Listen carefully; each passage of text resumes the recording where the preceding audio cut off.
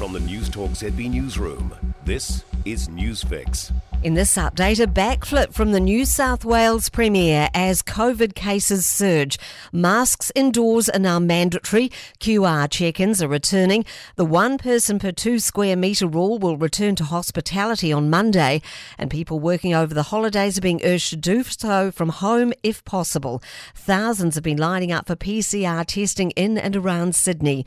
Premier Dominic Perrottet is pleading with people who are not sick or haven't been ordered to get tested not to line up. If you aren't feeling unwell, please do not get a PCR test because you're taking the place and extending the queue for someone who is unwell and sick at this time.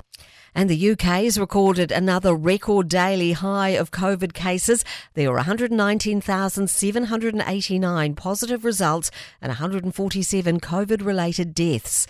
Meanwhile, in this country, there were 56 new community cases yesterday, 3 of them Omicron, all in MIQ. 48 COVID patients are in hospital, 7 in ICU. The daily rolling testing average over the past 7 days across New Zealand has been about 18,800, 10,000 fewer than a fortnight ago. The Institute of Medical Laboratory Science says they've noticed a drop in demand. President Terry Taylor says a lot of labs are prepping new equipment for when things pick up again. We know what's about to hit in January, February, so we're going to be up for it again, and hopefully with the increased capacity and the more automation that we do start to see in our laboratories in New Zealand, hopefully that just helps us to cope a wee bit better.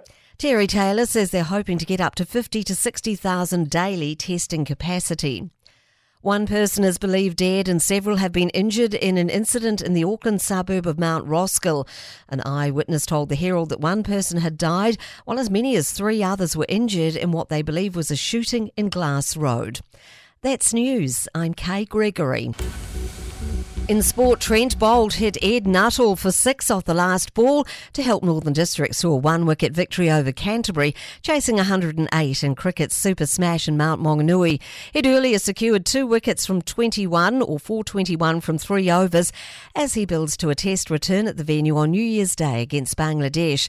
The win takes ND to the top of the table on 14 points from 5 matches. New Zealand Rugby's head of the professional game, Chris Lendrum, expects a mandated COVID vaccine for domestic Super Rugby matches next year. Lendrum says the grounds decide whether the jab is compulsory at present, but they expect it's a fait accompli. And Formula One's considering imposing mandatory coronavirus vaccinations next season as the sport negotiates the chicanes of the pandemic. That's sport. For more news, listen to News Talk ZB live on iHeartRadio.